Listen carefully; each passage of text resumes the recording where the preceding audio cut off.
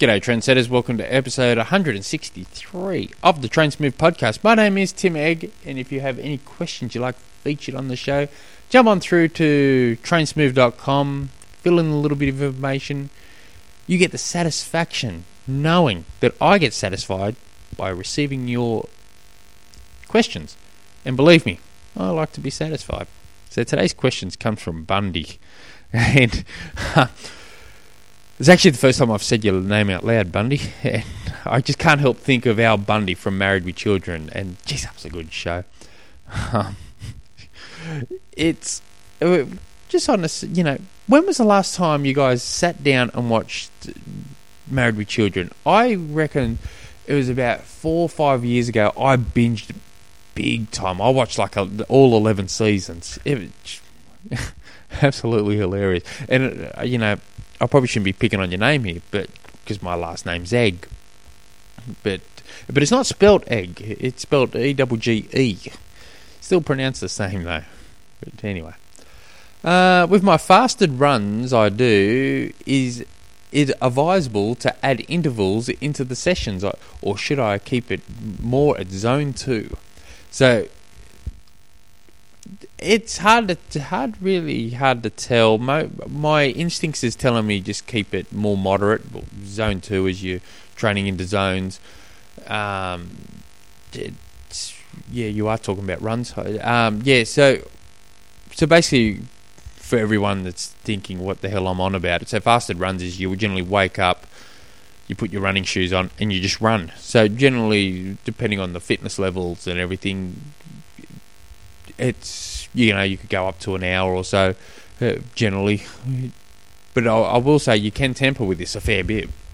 So why would you want to do that? You're probably saying, well, it's, to become more fat adapted, you start burning more fat as you're training.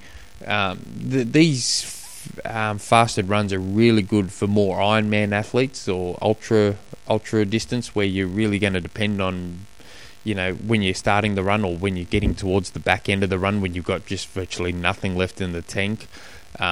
This is when these are really good. So one thing I get some athletes to do, I'm very selective on who I do this to, and I'm very selective on how often I do it. But maybe, I might pick an athlete and I might get him to do it for eight weeks. Every second week, I'll get him to do a depleted long run.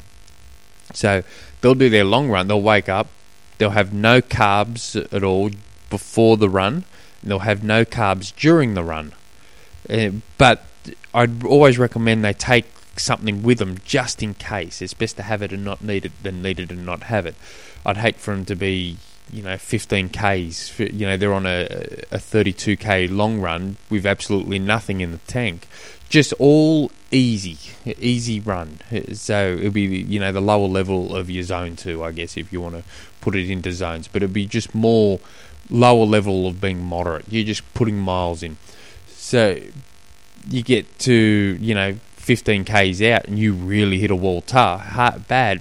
You've got something to fuel yourself to try and get home. You've got to be, a beast for me to give you a 32K run with no calories. But I've done it. I've done it to a couple of athletes. But generally, I will keep that to around 2 hours for the longest. That's if I'm doing it as a long run.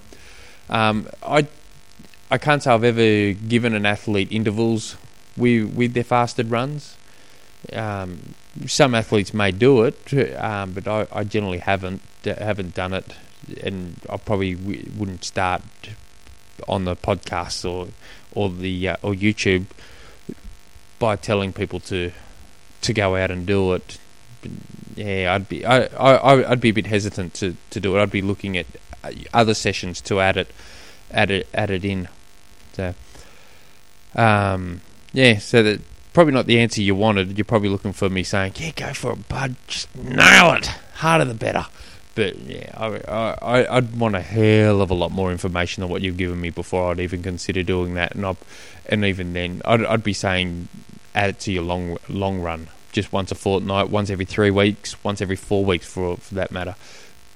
Before I would look at adding intervals, but what you're probably thinking, what's the difference between getting an athlete to run 2 hours with nothing, then getting them to run 40 minutes and adding some 1 minute intervals into it? So there's probably not a hell of a lot there.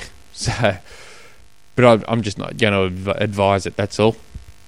So if you got any other questions you'd like not answered, jump on through to the website, send me an email, tim@trainsmooth.com. Till tomorrow, hooroo.